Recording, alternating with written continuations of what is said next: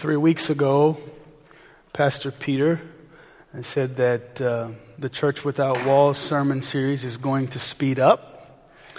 And what he didn't say was, like the apostles in Acts chapter 1, he cast lots, and the lot has apparently fallen on Michael to bring us up to speed this morning.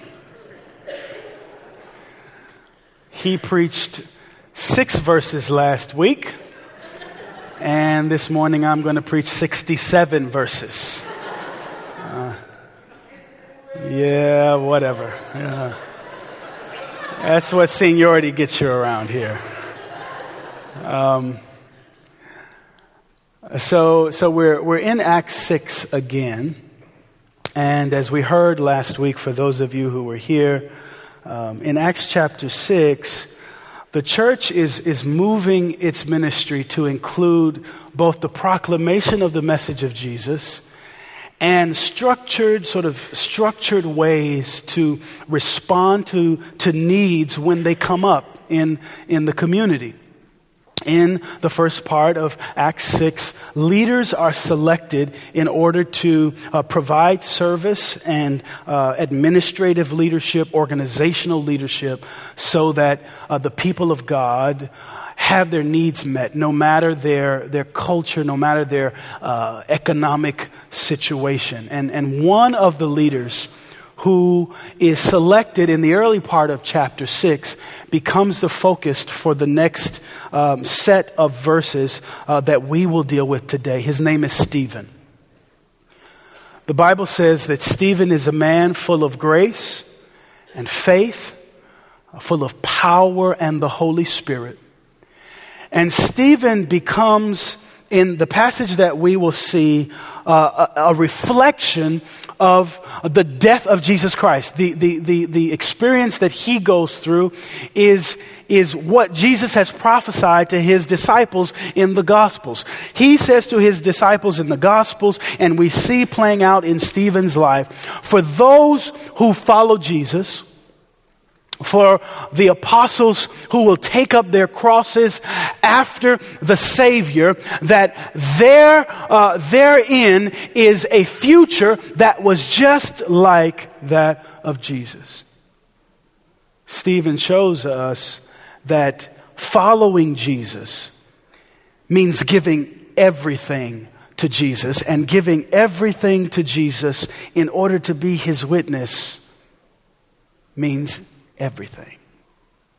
So this morning, we're going to encounter a long passage, and I want to ask you for your patience as you hear this passage. It would take me an hour to read through it, so this morning, rather than read it because I can talk kind of slow, we're going to have it read in a kind of dramatic reading. So hear Acts chapter 6 and Acts chapter 7 and listen for the word of God. In those days, when the number of disciples was increasing, the Hellenistic Jews among them complained against the Hebraic Jews because their widows were being overlooked in the daily distribution of food. So the 12 gathered all the disciples together and said, "It would not be right for us to neglect the ministry of the word of God in order to wait on tables. Brothers and sisters, choose 7 men from among you who are known to be full of the Spirit and wisdom. We will turn this responsibility over to them and will give our attention to prayer and the ministry of the word." This proposal pleased the whole group. They chose Stephen, a man full of faith and of the Holy Spirit. Also Philip, Prochorus, Nicanor, Timon, Parmenas, and Nicholas from Antioch, a convert to Judaism. They presented them to the apostles, who prayed and laid their hands on them. So the word of God spread. The number of disciples in Jerusalem increased rapidly, and a large number of priests became obedient to the faith. Now Stephen, a man full of God's grace and power, performed great wonders and signs among the people. Opposition arose, however, from members of the synagogue of the freedmen, as it was called, Jews of Cyrene and Alexandria, as well as the provinces of Cilicia and Asia. who began to argue with Stephen. But they could not stand up against the wisdom the Spirit gave him as he spoke. Then they secretly persuaded some men to say, "We have heard Stephen speak blasphemous words against Moses and against God." So they stirred up the people and the elders and the teachers of the law. They seized Stephen and brought him before the Sanhedrin. They produced false witnesses who testified, "This fellow never stops speaking against this holy place and against the law. For we have heard him say that this Jesus of Nazareth will destroy this place and change the customs Moses handed down to us." Seize him. All who were sitting in the Sanhedrin looked intently at Stephen, and they saw that his face was like the face of an angel. Then the high priest asked Stephen, "Are these charges true?" To this he replied, Brothers and fathers, listen to me. The God of glory appeared to our father Abraham while he was still in Mesopotamia, before he lived in Haran. "Leave your country and your people," God said, "and go to the land I will show you." So he left the land of the Chaldeans and settled in Haran. After the death of his father, God sent him to this land where you are now living. He gave him no inheritance here, not even enough ground to set his foot on. But God promised him that he and his descendants after him would possess the land, even though at that time Abraham had no child. God spoke to him in this way. "For 400 years your descendants will be strangers in a country not their own, and they will be enslaved and mistreated. But I will punish the nation they serve as slaves. God said, And afterward they will come out of that country and worship me in this place." Then he gave Abraham the covenant of circumcision. And Abraham became the father of Isaac and circumcised him 8 days after his birth. Later, Isaac became the father of Jacob, and Jacob became the father of the 12 patriarchs. Because the patriarchs were jealous of Joseph, they sold him as a slave into Egypt. But God was with him and rescued him from all his troubles. He gave Joseph wisdom and enabled him to gain the goodwill of Pharaoh, king of Egypt. So Pharaoh made him ruler over Egypt and all his palace. Then a famine struck all Egypt and Canaan, bringing great suffering, and our people could not find food. When Jacob heard that there was grain in Egypt, he sent our ancestors on their first visit. On their second visit, Joseph told his brothers who he was, and Pharaoh learned about Joseph's family. After this, Joseph sent for his father Jacob and his whole family, 75 in all. Then Jacob went down to Egypt, where he and our ancestors died. Their bodies were brought back to Shechem and placed in the tomb that Abraham had brought from the sons of Hamor at Shechem for a certain sum of money. As the time drew near for God to fulfill his promise to Abraham, the number of our people in Egypt had greatly increased. Then a new king to whom Joseph meant nothing came to power in Egypt. He dealt treacherously with our people and oppressed our ancestors by forcing them to throw out their newborn babies so that they would die. At that time Moses was born, and he was no ordinary child. For 3 months he was cared for in his parents' home. And when he was placed outside, Pharaoh's daughter took him and brought him up as her own son. Moses was educated in all the wisdom of the Egyptians and was powerful in speech and action. When Moses was 40 years old, he decided to visit his own people, the Israelites. He saw one of them being mistreated by an Egyptian, so he went to his defense and avenged him by killing the Egyptian. Moses thought that his own people would realize that God was using him to rescue them, but they did not. The next day Moses came upon 2 Israelites who were fighting. He tried to reconcile them by saying, "Men, you are brothers. Why do you want to hurt each other?" But the man who was mistreating the other pushed Moses aside and said, "Who made you ruler and judge over us? Are you thinking of killing me as you killed the Egyptian yesterday?" When Moses heard this, he fled to Midian, where he settled as a foreigner and had 2 sons.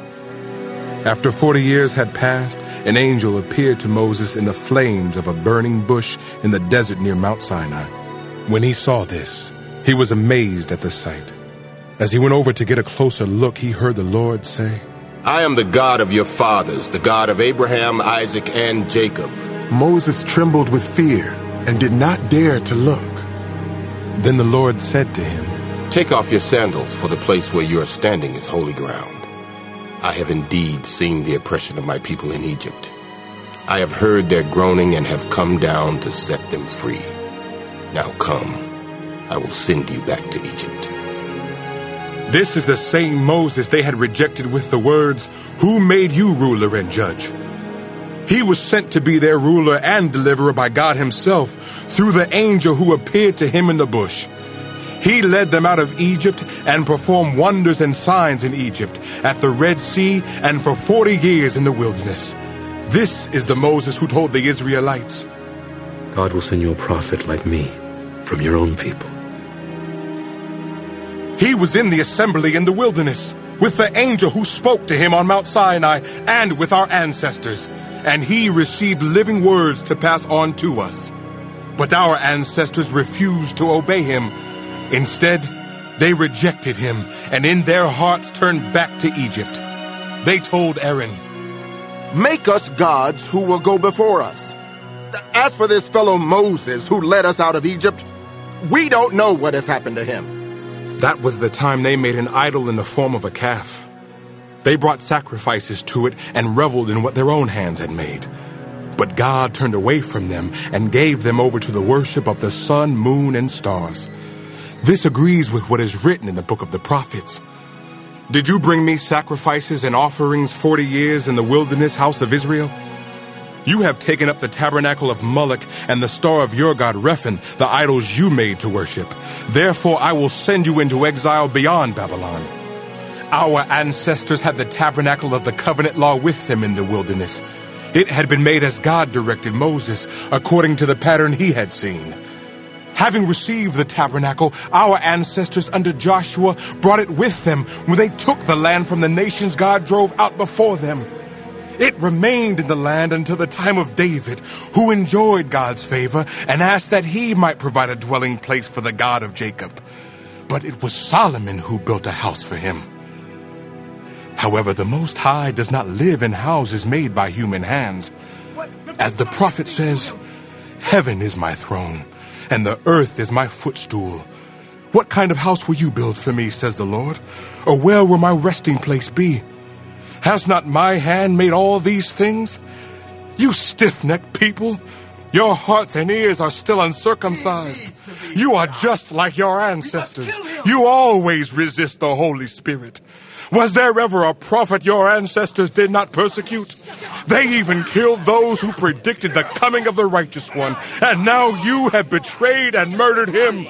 You who have received the law that was given through angels, but have not obeyed it. When the members of the Sanhedrin heard this, they were furious and gnashed their teeth at him.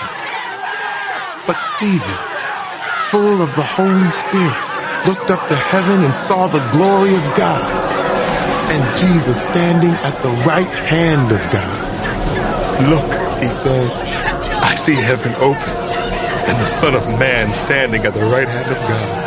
At this, they covered their ears, and yelling at the top of their voices, they all rushed at him, dragged him out of the city, and began to stone him. Meanwhile, the witnesses laid their coats at the feet of a young man named Saul. While they were stoning him, Stephen prayed, Lord Jesus, receive my spirit. Then he fell on his knees and cried out, Lord, do not hold this sin against them. When he had said this, he fell asleep. This is the word of God.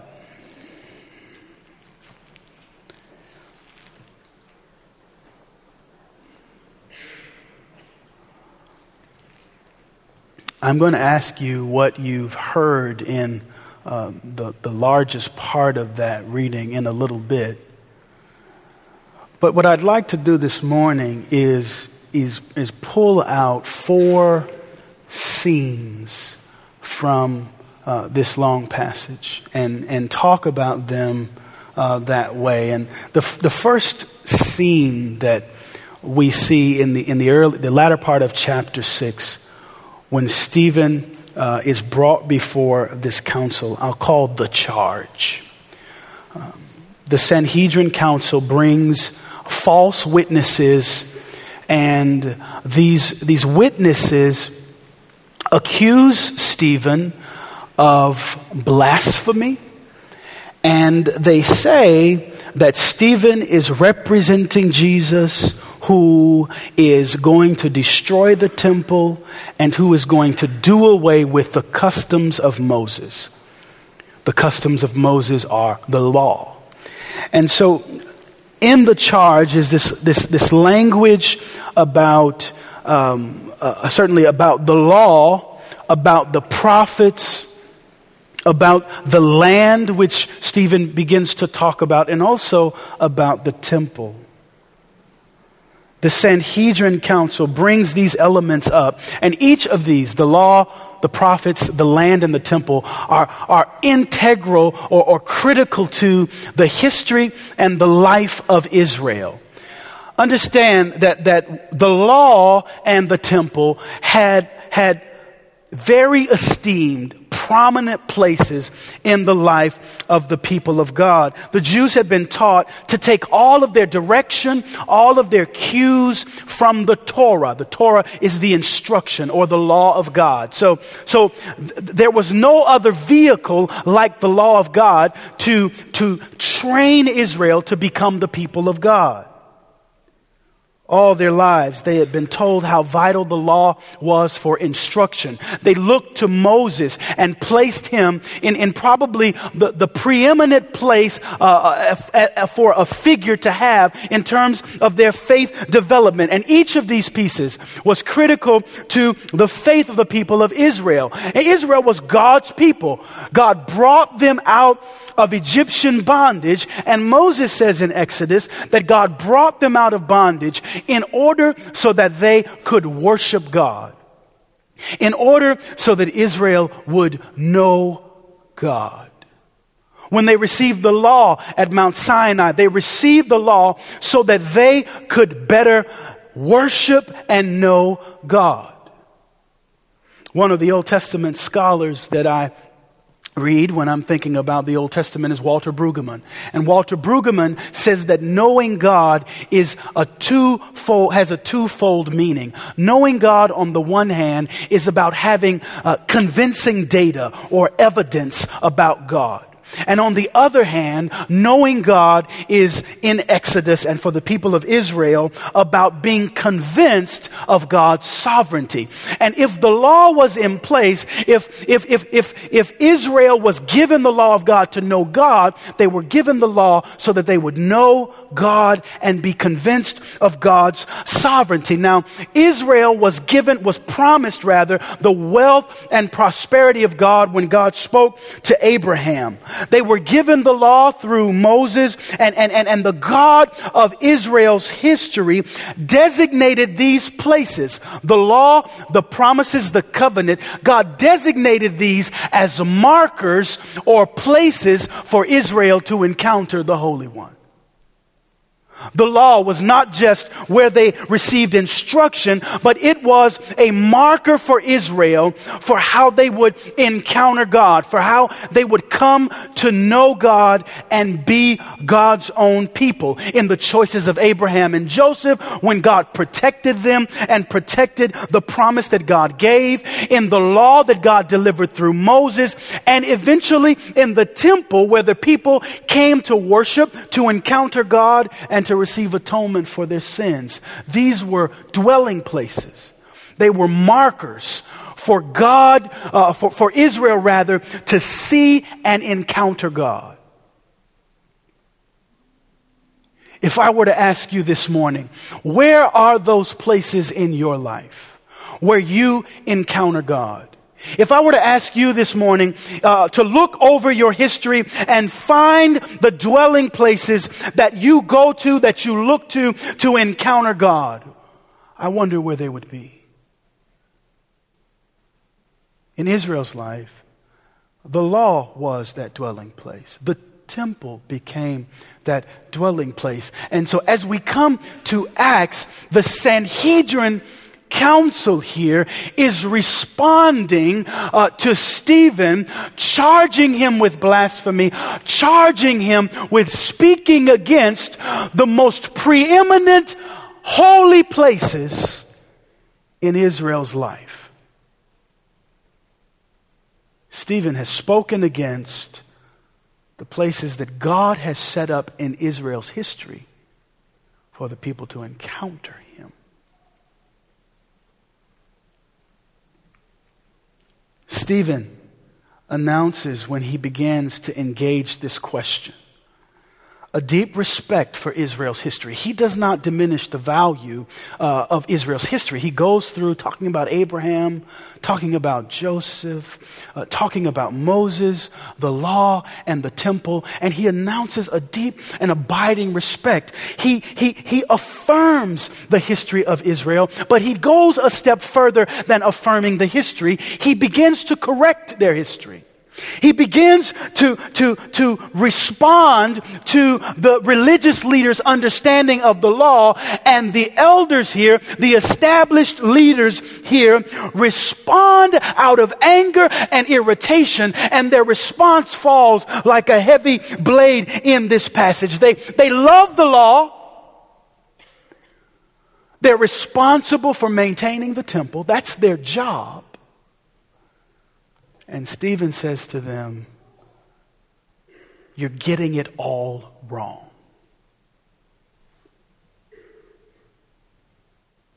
Think about this morning, if you had oriented your life around, and we do this, we orient our lives around God's things that we worship. And if someone was to come to you and say, the God that you've oriented your life around is wrong, how would you respond? Now, we come from the charge to the second scene, which is the sermon. Stephen preaches what is the longest passage recorded in Scripture. And it's a nice contrast to how much time I have to preach today. I don't have as much time as he takes. But I'll give you an overview of his sermon and then talk a little bit about a few of the details. In this sermon, and actually, why don't I ask you, what did you hear in this message? What did you read? Some of you had your Bibles open while you were hearing this. What did you hear in this sermon? And this is the part where you actually answer out loud, just in case. What did you hear? You don't have to preach the whole sermon. I'll have to cut you off if you try it. But what did you hear? History. Okay. Say what? The story of Moses. Okay.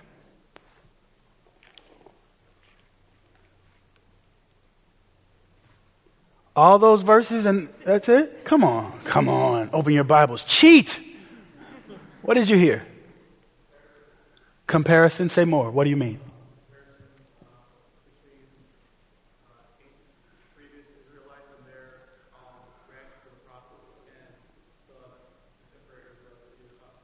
Okay.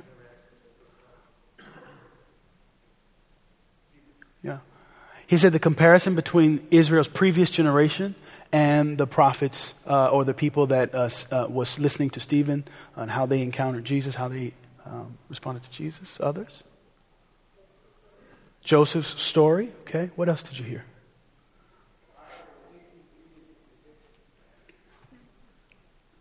That's like a movie title. An inconvenient conviction. Thank you, Alan Mendola. You want to preach? I'm just asking. All right. That's good. We would say in the black church, that'll preach. So we can say that in the multi-ethnic church too. That'll preach. What else did you hear? I heard what happens when you follow the law without following God. What happens when you follow the law without following God? One more person.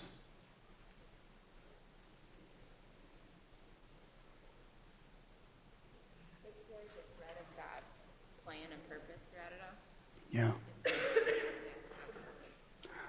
So there's a thread of God's plan and God's purpose throughout the passage.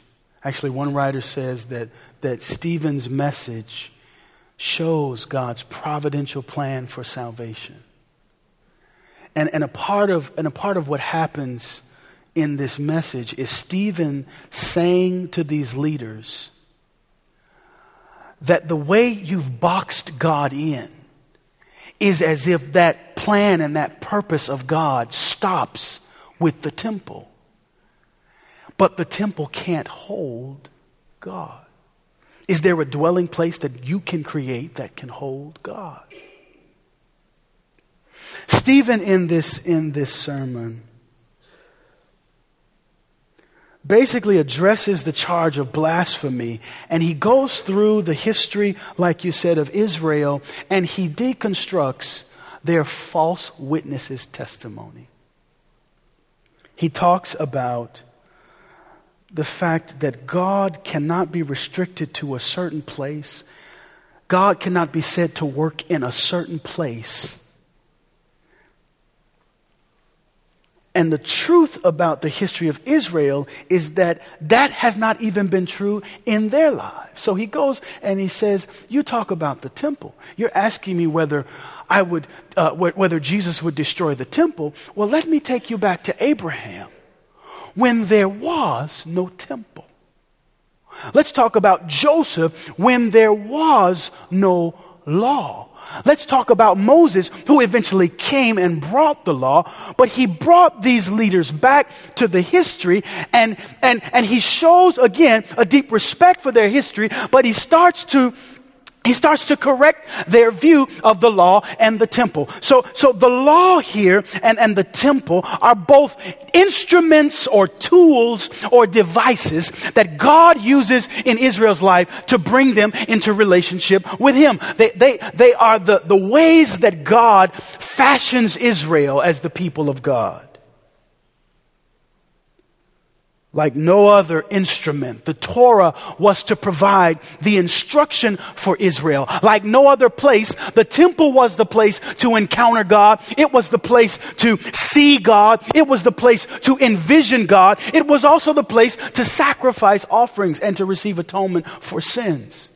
And so Stephen is treading on sacred ground when he's talking about God's way of instructing Israel, or when he talks about the temple, which is the place where their atonement was received. So he starts talking about these things, and Tom Wright, N.T. Wright, the New Testament scholar, talks about this passage, and he says what got Stephen in trouble is what he basically does is he uses Jesus to upstage the temple and the law. Stephen's message is fundamentally what God accomplishes in Jesus is more than what the law and the temple could provide. After all, Stephen says, priests still have to continue to provide sacrifices, and Israel is no less holy, no more holy. Israel is still sinning with the temple, with the law. And if the goal of the law is to bring us into relationship with God, if the goal of the temple is to bring us to the place to encounter God, why hasn't it worked? Why haven't we encountered God? Why haven't we been changed and formed and made into the holy people of God?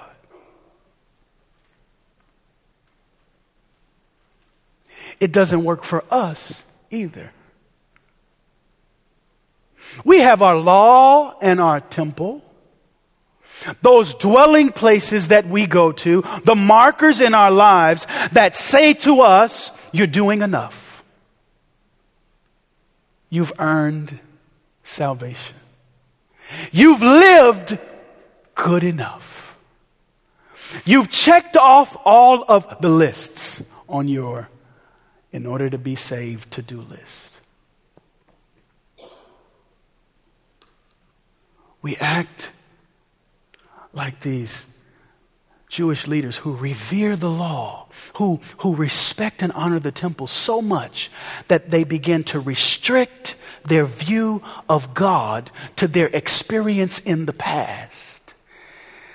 And they miss Jesus when he comes.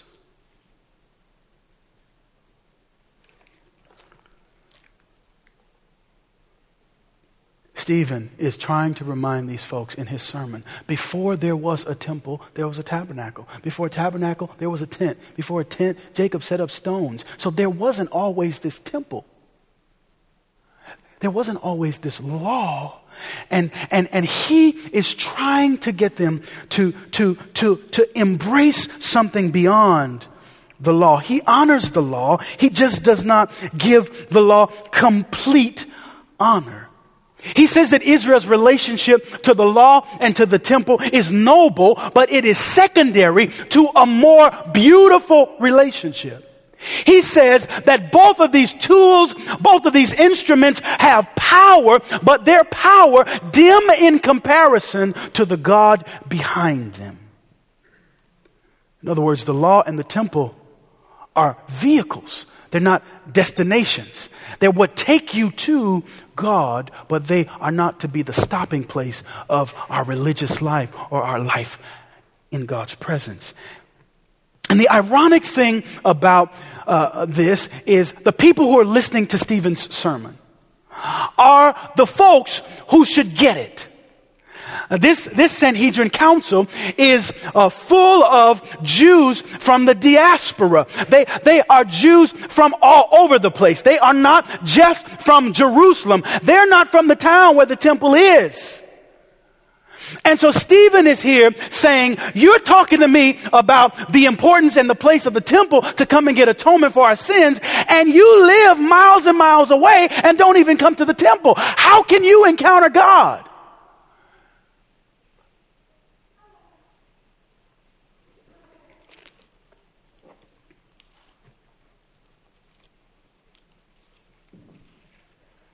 Stephen accused them of resisting the Holy Spirit. Look at this passage in Acts chapter 6, verse 46 and following, where Stephen is ending the sermon. He says, David found favor with God and asked for the privilege of building a permanent temple for the God of Jacob.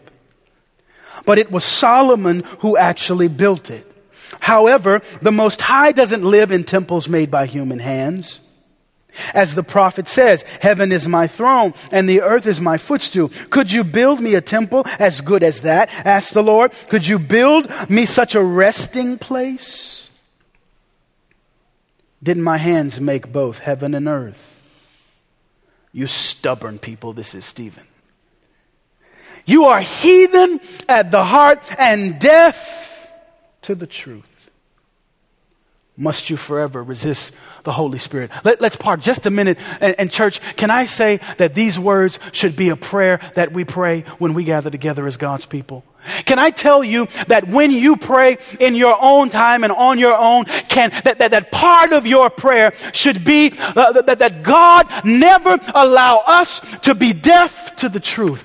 Part of our prayer when we come to the preaching opportunity, part of our prayer when we study the scripture, part of our prayer when we encounter each other in conversation, when we try to pursue life change, should be, God, please don't allow me to be so hard-hearted, so deaf to the truth, that I resist your Holy Spirit. That's a part of what Pastor Peter was just saying a few moments ago. Last week, we'll get it wrong. We'll misunderstand. We'll have to listen a long time before we discern the will of God. But if we are not resistant to the Holy Spirit, we will follow. We will get there. If we are deaf to the truth, God will lead this church. God will lead you. I think we should pray this prayer that God would not allow us to resist the Holy Spirit, to be heathen at the heart.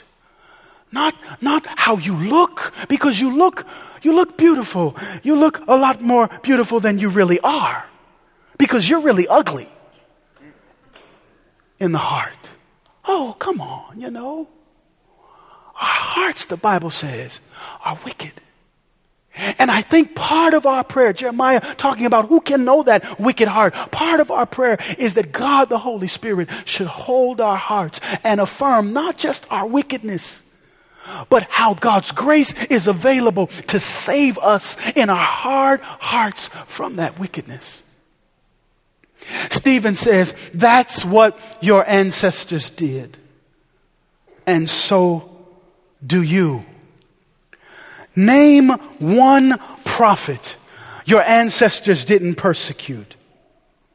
They even killed the ones who predicted the coming of the righteous one, the Messiah whom you betrayed and murdered. He says, you deliberately disobeyed God's law, even though you received it from the hands of angels. This is too much for them. And Stephen gets stoned. That's the third scene. We see this horrific murder. That's what we see. Stephen, after a deliberation that is impulsive and emotional, watches the Sanhedrin being cut in their hearts with rage. In their hearts are jealousy. And in Stephen's heart is faith. Luke says grace and power and the Holy Spirit. And I think we see here repeated what we already saw in that sad scene that we come back to in the church calendar at Good Friday. We come back to it as often as we can at New Community. We see a reminder of Jesus' death. Stephen died at the hands of people who claimed to be warmed by the knowledge of God when their hearts were really cold enough to kill. Now imagine our world, imagine our culture, imagine the people that you listen to, imagine the media, imagine the stories about the church today. And if you, and I'm not going to ask you your answer, but if you had to place God's church on a continuum, and one end of the continuum was the example of Stephen, where he preaches a message that is true, and he gets killed for it, and he ends up asking God to forgive his murderers. That's one end. And you see a church that throws stones at people because they don't get it right, because they don't check off the right list, because they don't go to the right place, do the right things, say the right things, sing the right songs. Where would God's church be? Stephen is dying in a way that people in our world die.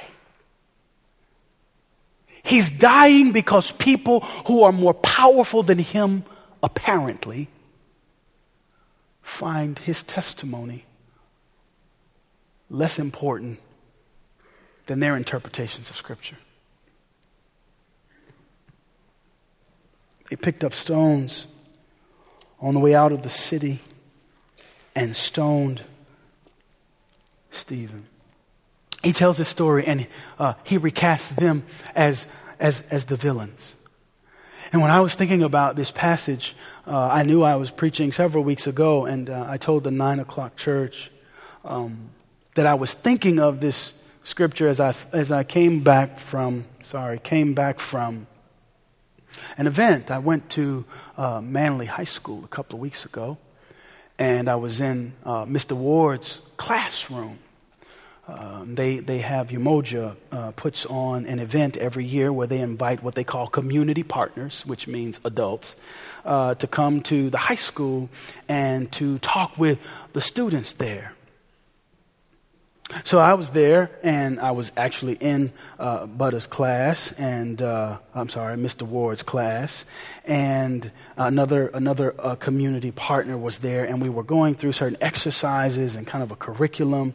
And one of the questions that he asked these kids, he said, "What do you see good about your neighborhood?" And we were going through this curriculum, and this, sort of how he introed the exercise that we were doing. And we listened to them tell us over and over absolutely nothing. They said there's nothing good about our community. And they told us, they said, this is, for those of you that don't know, Manly's on the west side, and I actually don't think that my little brother's answers to this question would be different from most of the high schools in our city. They said, when we come to school, we walk past gangbangers. And when we go home, we walk past drug dealers. When we go home, we stay in the house because it can get pretty violent on our block. Everybody's trying to pass rocks. Everybody's trying to sell drugs. So there's nothing good about our community. And so here we are, the adults in the room trying to make some sense and trying to sort of move conversation along in the church, what I would call a redemptive way, right? Trying to be positive. Here you got adults, whole community partner day. It's like, we got to get this beyond this real depressed kind of conversation. And every answer we tried to give them, and we didn't give them a lot of answers. We were supposed to do more listening than speaking. Everything we said, they talked down. We talked about the police. They said the police are corrupt. The police take the drugs. The police take the drug money. We talked about the alderman. They said, what do they do? We talked about the mayor. They said, whatever. And here were these children. These are my little brothers, as I say. These are men who are the future of this city. And aside from the fact that I'm glad that Mr. Ward is in their life on a regular basis, and I acknowledge that I only saw a piece of a conversation that is inside a lot of conversations that he is having as a teacher, and some of you relate to this.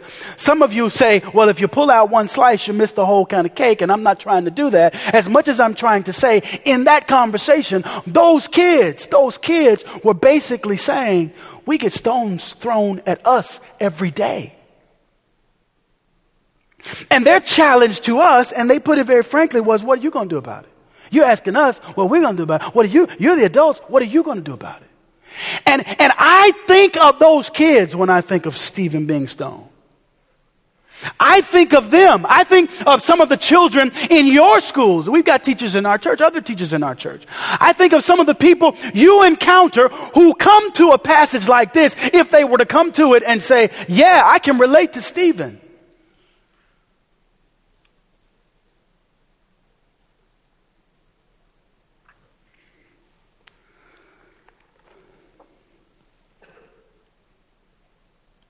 In the book of Acts, rather than hearing that their leadership and their service contributes to the religious life and faith of Israel, Stephen says to these people that they're responsible for Israel's slavery, that they're responsible for Israel's disloyalty to the covenant that God gave, that they are responsible for the death of Jesus and the death of the prophets before him, that they are responsible for doing the opposite of what they were employed as priests to do. You are the priest, and your responsibility is to represent the needs of people to God and God's covenant and promise to the people. And here you are restricting the God whom you're going to. How do you see God accurately? Stephen is pressing. When you say God can only be encountered in the law and the temple. And he knows what he's saying. He knows that he's giving a gift in this early period of Christian history. And that gift is an unrelenting reminder that who and what has been worshipped has been wrong. Now I ask you, if worship is orienting life around a thing, a person, an object, what do you worship? If worship is how you come to form an understanding of yourself, where do you worship? Do you do it at work? Do you do it at work where you convince yourself, and you don't do it explicitly because that just wouldn't be Christian, that just wouldn't be right, but do you convince yourself that your value is wrapped up in the assessment or the evaluation that your supervisor will give you every quarter or annually. And if you don't make the excellent rating, that you actually are not a good person? Do you go to work hours after hours trying to create for yourself a rendering that only God can give you? Do you worship? Do you find the orientation of your life in what you do? Maybe it's in the relationships that you have, which is why you spend more time hanging out with your friends' students than you do studying. Oh, I can do the study later. This is really more important, my friend. So if I'm in the right network, if I date the right person, then I'll really be beautiful because he'll tell me that I'm beautiful. Or she'll convince me that I am valuable. Stephen is saying in this his own sermonic charge that what the Sanhedrin Council has worshipped, how they have understood God, is wrong, and that's why they get mad. That's why they kill him. That's why they stone him. And I think the way this breaks down for us today, outside of talking about where we worship, is how we begin to see this final scene, the gospel. And I think the gospel is shown in at least two ways in this passage. One has to do with what Stephen is doing. Stephen, in this passage, when they pick up stones, is praying for them.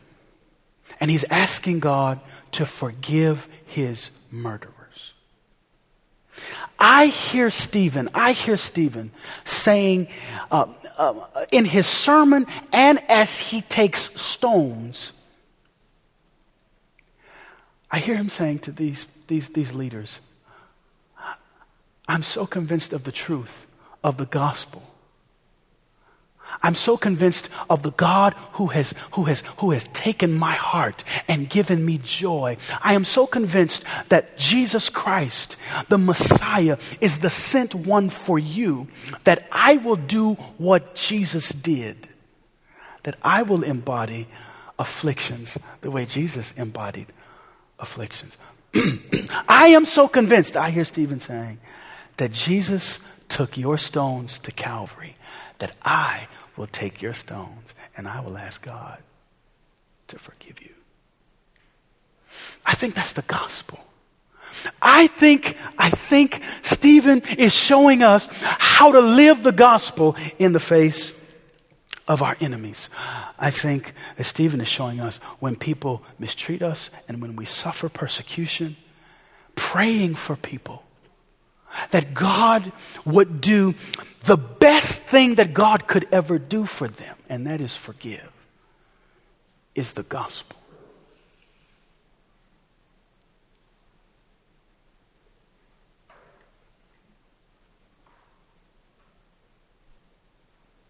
I was telling my wife, Dawn, the other week that it's becoming harder for me to pray. And I was talking specifically about something that has happened in our neighborhood, sort of in the city. The University of Chicago has a pretty big hospital and a pretty big medical center. And a couple of weeks ago, they announced that they would be cutting their budget, I think 7 to 10%, to the tune of $100 million. And a part of them cutting their budget because of this recession, if it's not something else, this big, bad economic problem. A part of them doing that is laying people off, firing people. And the reason why it's becoming harder for me to pray is because my mother-in-law works there. Members of this church work there. And so when I think about praying and what it looks like and sounds like to pray for people who could be your enemy, one of the things I think of is well, how do I pray and ask God to come around the people that I love that are working in a place that I know is losing jobs? Do I pray, God, you know Vivian, you know Gerald, you know their situation, you know Anna and Dan. You know, my mother, do I pray that way? Do I stop there? Do I pray for those other folks who I don't know? Do I say, well, God, you know, whatever you do with their positions, but preserve the people that I know, the people that I love. I think about Stephen's prayer in my own personal angst right now and how I'm praying for some of you. Because I can't just pray for you. I have to pray for people who I don't, right? So how do I do that? How do you pray for people on your job who you know is behind your back trying to protect themselves and exposing you?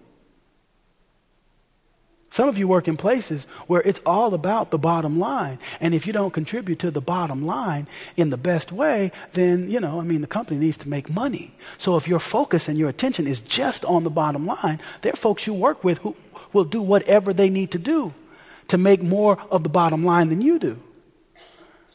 Do you pray for them? Do you ask God to forgive them when they stab you in the back? I'm almost done, but I want to know, what are you hearing? What are you hearing? What are you hearing? Talk to me.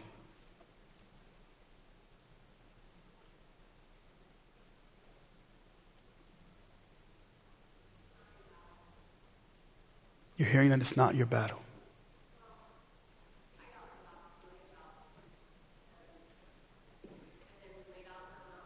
Yeah.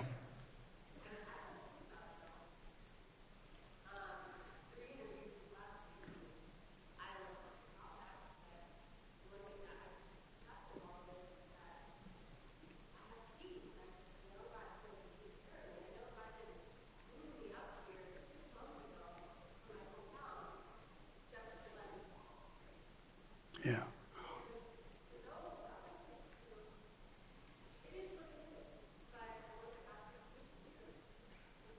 Yeah. What's your name? Lindsay? Lindsay is hearing God in this passage, hearing God speaking to her that it's not her battle. And I think that Stephen is a partner in that statement in this way. Stephen is showing us that if the stones hit him. Now, I look at this passage, and I say, there's a certain way I expect God to handle this. They're going to start throwing stones, and God, in some fantastic way, his face is already radiating, so it can't be hard for God to sort of wrap a bubble around Stephen and sort of shield him from the stones, and they bounce off of him, and they hit the Sanhedrin, and that's what I expect. And it doesn't happen. Stephen gets hit. Lindsay gets laid off. It doesn't happen the way I think it should happen. There's a story about this passage. Preacher preaches this passage, and I'm running out of time. I'm out of time. Preacher preaches this passage, and he says on the street preaching this passage that God, using Stephen, and a heckler, a person in his audience listening, says, why doesn't God do something for Stephen? And the preacher says, God does something for Stephen. God does give something to Stephen. God gives Stephen the grace to ask for the forgiveness of his enemy's sin. In Lindsay's life, that looks like peace after layoff. The job is gone. Can I get something else? Can I be full of something else? Can I have a power of faith, a grace? Can the Holy Spirit be resident in me so that when stones come, I can pray for the forgiveness of the ones who are throwing the stones? We see the gospel in Stephen's behavior. Lastly, we see the gospel in what Jesus does. Vision. Stephen is there, and Jesus is cracking open the skies. There's a passage in Hebrews 4 and 14 and 15 that we won't go to that talks about Jesus being our high priest who can be touched with the feelings of our infirmities, who was tempted in every way the way we were tempted. He is our high priest. Remember that the priest's job was to go to God and get God's word for the people, to come back to the people and to take the law to the people and ask God to forgive the people from their sins. The priest was to go before the people, hear their need for forgiveness, redemption, and atonement, and to take those prayers to God and to return to the people God's word to the people. Here in this passage is our high priest, and Jesus comes before Stephen. And I think he does two things. I think he welcomes Stephen. I think he invites Stephen to keep doing what he's doing. I think if we could think of God in images, that Jesus and God in this passage is a big smile and wide open arms. And I see Jesus smiling. I see Jesus looking at Stephen and saying what he's saying to some of you, because you have peace in the midst of hard, challenging circumstances. And I hear Jesus saying, I am pleased with you. Some of you need to hear, after all of the witnessing that you do, the proclamation that you do, that you are pleasing Jesus.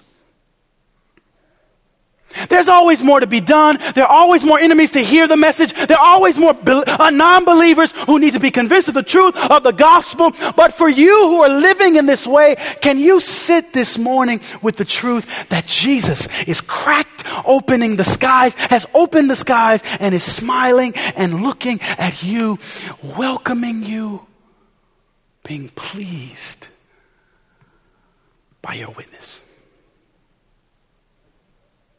That's one thing that Jesus is doing. He's there, Stephen. He's looking at Stephen. But the priest's role is not just to encounter the people. The priest's role is to encounter God. The priest's role is to take the people's needs before God and to bring atonement to the people. And I see our high priest. I see our advocate. I see Jesus in this passage, not just leaning over some cloud-filled banister, trying to reach for Stephen and trying to affirm him and the ministry that he is providing in this passage. I see Jesus moving back to the Father and convincing and telling and reminding God that Stephen's value, that your value, that Stephen's salvation, that your salvation is not in what you did or didn't do last night or this morning or last week. I hear Jesus. My image of Jesus, worship team, come on back, is an image of Jesus going to the Father and saying, Father, Stephen is acceptable not because of the bad that he did, but because of the good that I did. I see Jesus and I hear Jesus as our high priest saying, yes, you are wicked. Yes, you are sinful. Yes, you may be like the Sanhedrin because your gods, your ineffective gods, aren't releasing their holds in your lives. You're holding on. You are wicked. But I hear Jesus saying more than that. I hear him saying, you are loved. And he vindicates Stephen because he is confirming the truth of Stephen's message to this Sanhedrin. This message that says, if your religion is joyless, it's not the religion of Jesus. It's not the faith of Jesus. If your faith has you tied up and trying to think about the next hoop you have to go through in order to be acceptable before God, then your faith is not a faith in Jesus. If your faith, friend, is causing you to be punished because you think you missed the mark of the law, you broke the law, you missed the message, you didn't cross the T or dot the I, can I tell you that your faith is not a faith in Jesus? Because faith in Jesus says, everybody who doesn't dot the I, everybody who doesn't cross the T, come on, everybody, all of you. The wicked, the sinful, the stone thrower, you killed somebody, you talked about somebody, you slept with somebody who wasn't your spouse, you did it all. You come too. Because the cracked sky And the message of the high priest is one for you. Bow your heads. Lord Jesus,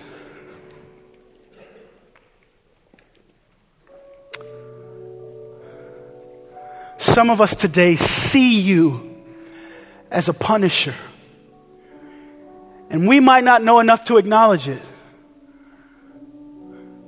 But would you help us to see you differently? Would you give us an image of you today as our priest,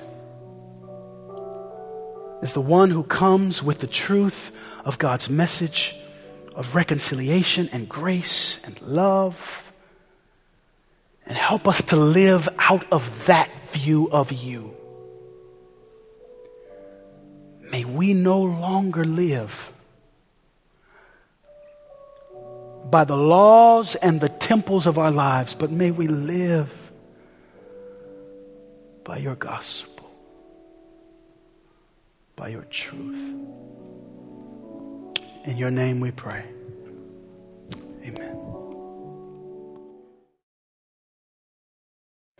New community this week. Live with God as your vision. As God before you, as God behind you, to your left and to your right. May God be your ruler, because God is ruler of all. Go forth in the name of the Father, the Son, and the Holy Spirit. Amen. Have a great week, everybody. Next week is daylight savings time. And for our parents and children's ministry workers, we'll see you this afternoon. Bye-bye.